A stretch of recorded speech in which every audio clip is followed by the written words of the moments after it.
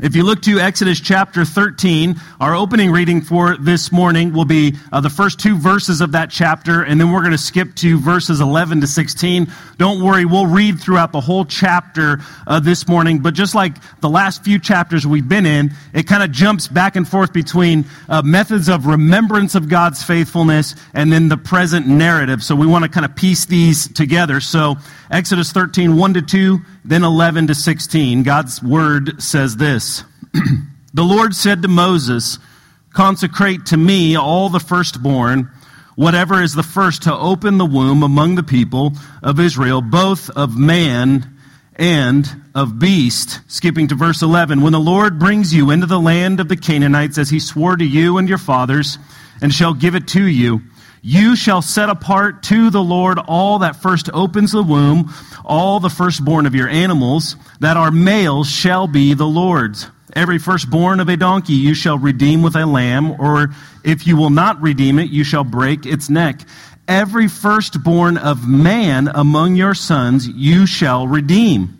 And when in time to come your son asks you, "What does this mean?" you shall say to him, "By a strong hand the Lord brought us out of Egypt from the house of slavery." For when Pharaoh stubbornly refused to let us go, the Lord killed all the firstborn in the land of Egypt, both the firstborn of man and the firstborn of animals. Therefore I sacrifice to the Lord all the males that first open the womb, but all the firstborn of my sons I redeem. It shall be as a mark on your hand or frontlets between your eyes, for by a strong hand the Lord brought us out of Egypt. This is the word of the Lord. The events of the Exodus have occurred in rapid succession. If we think back through the last few months as we've journeyed through this amazing story, the 10 plagues, the taking of Egypt's firstborn, the haste of the Israelites departing Egypt. Next week we will witness God's mighty hand part the waters for his people when they come to the Red Sea and they are boxed in. But today, the Israelites are walking. The text will later note that they are in battle formation. They've been pushed out. If you think about it, they've been pushed out of the only thing that they've known, and they've been pushed out in a hurry. They've been subjected to much difficulty. The death of their own children at the hands of Pharaoh. The good news of deliverance, if you recall, where they worshiped God, and then that was followed by an even more difficult labor where Pharaoh oppressed them even more. They've witnessed the plagues sweeping across the land and the terrible noise of wailing and mourning as the firstborn of the Egyptian sons was taken. We can imagine now the rumble of their feet shuffling across the desert floor, the sand, the dust. Freedom at hand, a journey to a promised land lies before them. Reflection upon God's deliverance is necessary. Knowing that he is near, we will later find out in this passage that he is leading them by cloud and by fire. Now they have been called to consecrate or set apart their firstborn. They have been set free from the tyranny of Pharaoh, and they are now entrusted to the Lord's service. Our first point for this morning, they are redeemed for God's purpose. Redeemed for God's purpose. Now, consecrate isn't a word that it's probably part of your normal vocabulary. I don't know if I've ever heard that used in a normal day-to-day conversation, consecrate. It means this. It means to set something apart for service or a religious purpose. God has called Israel to set apart the firstborn from the family to his service. Culturally speaking, the firstborn is of great significance to the family unit. He is the heir of the estate, carries on the name. He, in a sense, represents the entirety of the family. God is calling Israel to be his set-apart people as represented in the consecrating of the firstborn.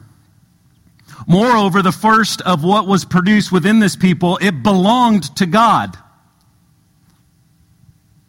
From the firstborn to the first fruits, it is given to God who? First. We can draw some application. God calls us to give first to Him. Because it is a reminder of Psalm 24, the earth is the Lord's and the fullness thereof. It is all His anyways. Everything is God's, represented in the giving of the firstborn. What exactly is involved in consecrating the firstborn? From what we gather, it granted the Israelites a picture or reminder of their redemption, of their saving, of their deliverance. The firstborn, if we notice in the text, is redeemed by a sacrifice. If we look to verses 12 to 13, it should be on the screens. It says, you shall set apart, there's that word, set apart to the Lord all that first opens the womb.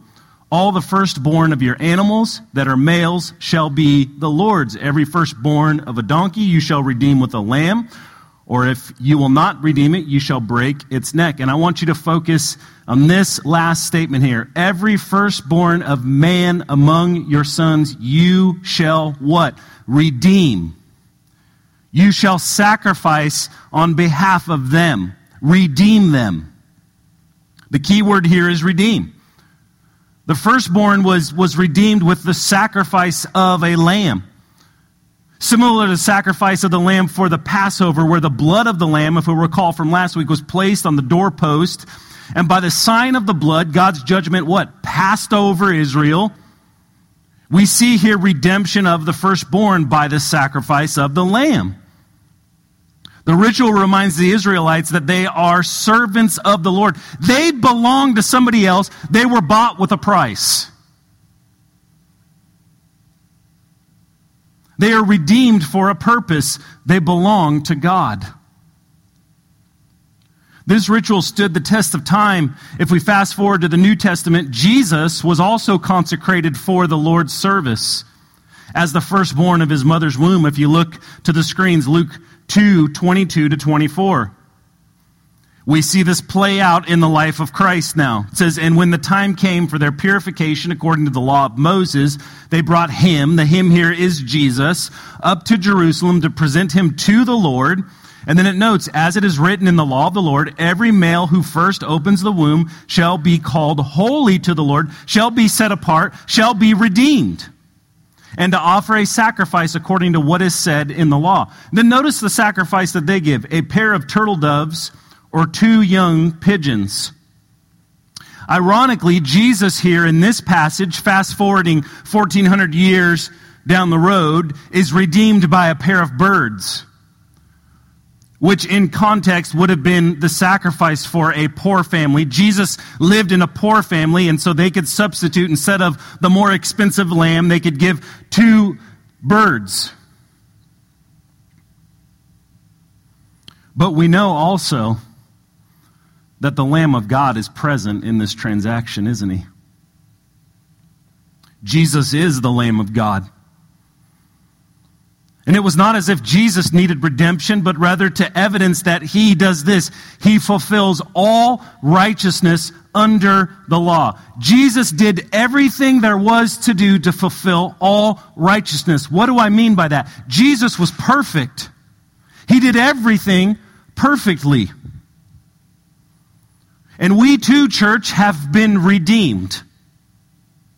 Just as the substitutionary sacrifice of the lamb redeemed the firstborn, the substitutionary sacrifice of Jesus has bought our freedom, those who are in Christ.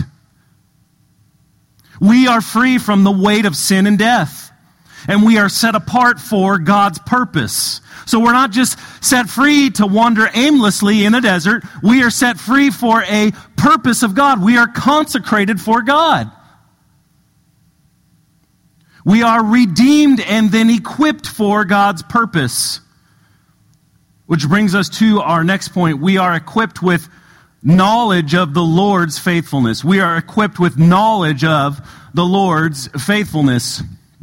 Let's read verses 3 to 10 if you look to your Bibles. It says, then Moses said to the people, remember this day in which you came out of Egypt, out of the house of slavery, for by a strong hand the Lord brought you out from this place. No leavened bread shall be eaten. Today in the month of Abib you are going out. And when the Lord brings you into the land of the Canaanites and the Hittites, the Amorites, the Hivites, and the Jebusites, which he swore to your fathers to give to you, a land flowing with milk and honey, you shall keep this service in this month. 7 days you shall eat unleavened bread, and on the seventh day there shall be a feast to the Lord. Unleavened bread shall be eaten for 7 days. No leavened bread shall be seen with you, and no leaven shall be seen with you in all your territory. And I want you to hear these words. You shall tell your son on that day, it is because of what the Lord did for me when I came out of Egypt. And then he says, and it shall be to you as a sign on your hand, and as a memorial between your eyes, that the law of the Lord may be in your mouth. For with it a strong hand the Lord has brought you out of Egypt. You shall therefore keep this statute at its appointed time from year to year, equipped with knowledge of the Lord's faithfulness. Another aspect of the Passover was the Feast of Unleavened Bread. It was yet another reminder of God's faithfulness to Israel. Remember, we had that point last week, remembrance. A remembrance, that's what the Passover was to Israel. Through performing this ritual, the Feast of Unleavened Bread, God's people were reminded of God's faithfulness. And they grew in knowledge. When we're reminded of something, when we memorize something, I can remember back in elementary school, we memorized times tables, right? That was just a horrible thing to do, wasn't it? You have this big table of multiplication tables, or maybe when you got home, mom had flashcards, and it was to help you remember those times tables, and I'm thankful for that years later, that I can rattle those off quickly, right off the top of my head. I can remember them, because I was reminded constantly with those flashcards.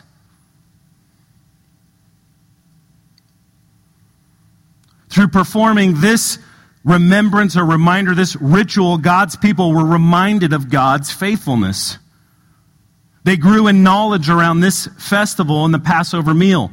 They were equipped with knowledge of what the Lord had done for them. Which leads to, if we picture it now, it leads to a discussion around the family table. They're eating a meal together. Verses 8 to 10. You shall tell your son on that day, it is because of what the Lord did for me when I came out of Egypt, and it shall be to you a sign on your hand and as a memorial between your eyes, that the law of the Lord may be in your mouth. For with a strong hand the Lord has brought you out of Egypt. You shall therefore keep this statute at its appointed time from year to year. I want to ask you, how many of us have these types of discussions around the family dinner table? I mean, who still eats at the family dinner table, right? You set aside that place to sit down and eat together. Talking with your family or talking with your spouse, son or daughter, this is what the Lord has done for me. That's what I can picture in this passage as they gather around this feast. This is what the Lord did for us. Imagine if we would have those kinds of conversations within our family. This is what Jesus did for me. This is what He saved me from. This is where He's brought me from. This is how He has transformed my life.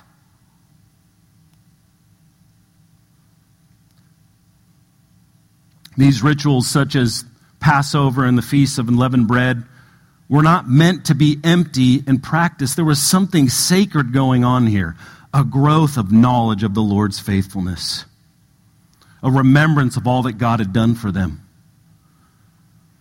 The text also notes that God's word shall be a memorial. It says, between your eyes and on your mouth.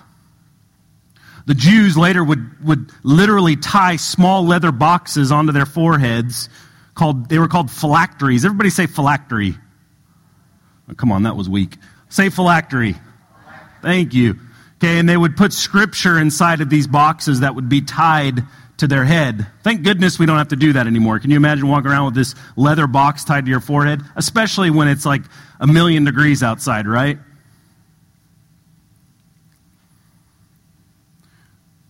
They were to remember God's word. It was to be as if it was right between their eyes, in their minds and in their hearts. And church, we too are to remember and memorialize God's word, to entrust God's word to our head and to our heart, to know it, to read it, to trust it.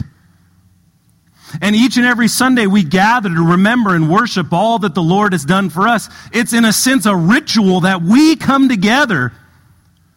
And my hope is that it's not just some sort of empty ritual where we come in and we check the box and then I leave and I'm on with my day, but rather that we meet with God in this place gathered with God's people. That we gather to remember and worship all that the Lord has done for us. It's why we join together as a church family on the Lord's Day, the first day of the week, the day that Christ resurrected. We gather around God's word for instruction. We gather to sing and bring honor to Jesus. We gather around the Lord's table to receive communion. And we gather beside the baptistry to affirm and celebrate a new believer's profession of faith. We must be equipped with the knowledge of the Lord's faithfulness. We don't do these things as an empty ritual. We do these things because God has called us to, and we meet God in these types of places. We remember the Lord's faithfulness to us when we gather. It is also through this knowledge that the Israelites remembered and honored Joseph's instruction. Joseph had lived hundreds of years before them. He was the reason why they're in Egypt. Verse 19 in chapter 13 says this. It says, Moses took the bones of Joseph with him, for Joseph had made the sons of Israel solemnly swear, saying, God will surely visit you, and you shall carry up my bones with you from here. We witness a knowledge and deeply held belief in God's sovereignty and providence by Joseph. Because Joseph predicted at the end of Genesis, if you read the end of Genesis, Genesis closes out with Joseph saying, my people are going to be delivered up out of this place, out of Egypt. Take my bones with you. I don't want to stay here. Take me to the land that my father has promised. And the Israelites knew this. Joseph, by faith, declared hundreds of years prior that his bones would be carried out of Egypt and his people would be delivered. He knew that that would happen. Hebrews 11:22 tells us, by faith, Joseph, at the end of his life, made mention of the exodus of the Israelites and gave directions concerning his bones. They knew God's promises and plans because they were equipped with knowledge. Church, we too are equipped with knowledge when we study and entrust God's word to our heart. When we gather with his people under the instruction of the Bible. It's the centerpiece of our worship gathering. The preaching and proclamation of the word to edify and grow us in the Lord and to help us to remember his faithfulness to us. They were not only equipped with knowledge, but also our next point, they were equipped for battle. They were equipped for battle. If you look to verse 17, we'll read 17 to 22. Now we're drawn back into the story, the narrative story here. When Pharaoh let the people go, God did not lead them by the way of the Philistines, although that was near. So that was the logical way to go. It was shorter. For God said, lest the people change their minds when they see war and return to Egypt. But God led the people around by the way of the wilderness toward the Red Sea. And the people of Israel went up out of the land of Egypt equipped for battle. Moses took the bones of Joseph with him, for Joseph had made the sons of Israel solemnly swear, saying, God will surely visit you, and you shall carry up my bones with you from here. Verse 20, and they moved on from Succoth and they camped at Etham on the edge of the wilderness. And the Lord went before them by day in a pillar of cloud to lead them along the way, and by night in a pillar of fire to give them light, that they might travel by day and by night. The pillar of cloud by day and the pillar of fire by night did not depart from before the people. The last section of this passage is so amazing and exciting, isn't it? That picture of the cloud and the fire leading God's people. We leave the narrative for a few moments at the beginning to remember and to understand what it means to be set apart and redeemed and to have a substitute. And now we're drawn back into the story with this amazing picture. God is with them in a pillar of cloud and a pillar of fire. And it notes within this passage that they were equipped for battle. Did you guys notice that? They were equipped for battle. Verse 18, but God led the people around by the way of the wilderness toward the Red Sea, and the people of Israel went up out of the land of Egypt equipped for battle. The literal translation of this word battle means battle formation. They were in formation. It doesn't necessarily mean that they had swords drawn, I don't believe. We cannot lose sight of the fact that the narrative just told us that they would turn and run back to Egypt, right, if they engage with the Philistines. You guys recall that from that passage we just read. That's why God's taken them on the longer route. God knew what his people could handle at this point, but it doesn't change the fact that they are battle ready. The battle formation gives us a great picture of how they are formed and journeying together. They're ready. They're ready for God's direction. It gives us this idea that they had what they needed for their journey. They were equipped. Just what they needed. And if we recall from the last chapter, it included the gold and silver that they had plundered from the Egyptians. So they had some stuff with them. They weren't stripped bare, but they were equipped for the battle by being what I would call wartime ready. They were wartime ready. Let me illustrate this for you. During World War II, many factories throughout America diverted resources away from their normal manufacturing to produce necessities for war, right? We saw this also this past year. Early on in the recent pandemic, many industries stopped regular production to increase production on what we call personal protective equipment. 3 words that we probably never want to hear again, right? After 2020. Ford began making ventilators. Other manufacturers began producing masks. Even the local bourbon distilleries produced hand sanitizer, noting the distinctive smell of that stuff, right? A smell we probably never want to smell again. Why did they do this? It's what I liken to a wartime or battle-ready lifestyle. They are doing what needed to be done in order to be ready for the war. In World War II, it was supplies for the battlefront. During the recent pandemic, it was personal protective equipment to help keep people safe. Because those items were more important than the items that they normally produced. It was more important for a season for Ford to produce ventilators to help people keep living than it was to produce trucks.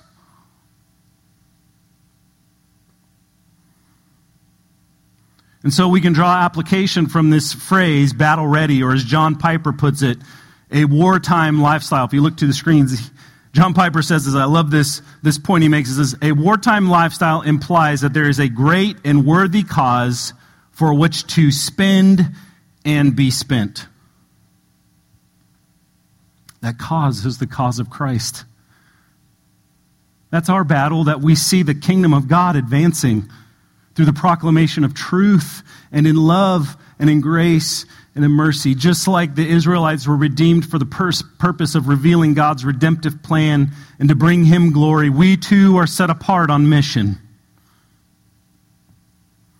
We are all, in a certain sense, God's missionaries. Church, we are missionaries when we leave this place. We're entering the mission field. Ready and willing to go where our commander sends us. Ready and willing to take part in what God has called us to do. And so I ask you this question. Are you battle ready? Are you living a wartime lifestyle? Do we understand that there is a great and worthy cause for which to spend and be spent?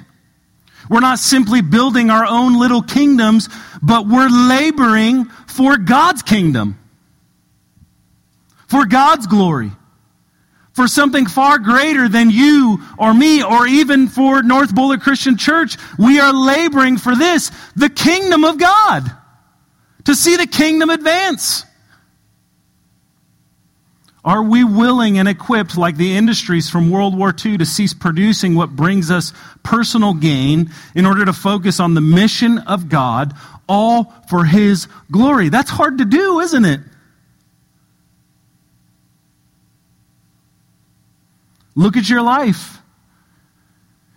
Is it equipped in order enough to divert what is necessary for the cause of the greater kingdom in which we serve? Are things ordered and formed in your life that you are battle ready? Lastly, our last point, they were equipped with God's presence, weren't they? They were equipped with God's presence. Verse 21 to 22, and the Lord went before them by day in a pillar of cloud to lead them along the way, and by night in a pillar of fire to give them light, that they might travel by day and by night. The pillar of cloud by day and the pillar of fire by night, hear this, did not depart from before the people. Isn't that beautiful? The Lord didn't depart from them. The Lord is near His people. God has heard their cry. God has acted in deliverance, and now God's presence is with His people. The word for cloud here literally means that they were covered. Isn't that a pretty picture? It's beautiful. They're covered by God. They have their covering. They were covered by the presence of God. It's amazing. The Israelites had been covered by a cloud of darkness for hundreds of years. Distant, enslaved, held back, and now they have been freed, and they're not only free, but they're covered by God. God is their covering. What an incredible change of circumstances, right? They're no longer covered by darkness, they're covered by the light of God leading them. Let me ask you, can you relate to that? Where you were covered by darkness, but now you are covered by the light of Christ. When the cloud of darkness was lifted from your eyes, the ways of this world became strangely clear. The lure of sin became increasingly detestable. And a weight was lifted off your shoulders when God called your name, when the Holy Spirit moved upon you and you began to walk with the Lord. When you were called from darkness into light. You may ask, why doesn't God lead us in this manner? How come I don't have a cloud out in front of me leading me? How come I don't have a pillar of fire by night? Why doesn't God work like that anymore? Actually, we have something better, don't we? Jesus promised this in John 14:15-17. He said, if you love me, you will keep my commandments. He says this, and I will ask the Father, and He will give you another helper. Notice that helper there is a capital H. It's a name. He says, to be with you forever. He says, the Spirit of truth, whom the world cannot receive because it neither sees Him nor knows Him. You know Him, for He dwells with you and will be, what is that? In you. The Spirit of truth, Christian, is in you. The Spirit of God, Christian, has filled you. God is so good. He doesn't lead us now by a pillar of fire in front of us. Rather, His fire has filled us. And it refines us, and it guides us. God leads us by the power of His Holy Spirit. Christian, God's Spirit has filled you. Have I been clear on that one? God's Spirit has filled you. You are even more near to God than the fire-led Israelites because He has filled you with this, a full measure of Himself. He's given you all you need to sustain you, to help you. His name is the Helper. What a fitting title, isn't it? The Helper. He helps carrying us at times, leading us through His voice, that still small voice that speaks to you. Leading us through the power to understand His Word. That's all you need is the Spirit. I have a whole lot of books in my office, but all I need is God's holy Word and His Spirit indwelling me to grow in the knowledge of Him.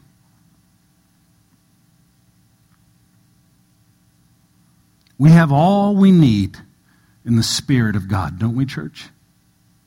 We have all we need. We are what I would call Spirit empowered. Someone who's empowered is given life, is given the ability to move forward. We are Spirit empowered. And so I end with this. You've been redeemed by the Lamb of God. You've been set apart for His purposes. And so we must be equipped with a knowledge of His faithfulness, ready and alert by living a wartime lifestyle, and don't forget this, led by His Holy Spirit that has filled us, guides us, convicts us. And when we're laboring, when we're wandering through the sand of the desert, He's drawing us. He's drawing us along. He's pulling us. He's empowering us. At times we can relate to what the Israelites must have felt. The joy of deliverance, but also before them they have the uncertainty of the desert, don't they? Can anybody relate to that? And so we remember at this junction, at this point, that we have been delivered, but many of us are walking through the desert. And remember, God's fire and Spirit has filled you. Hang on, hold on, keep walking in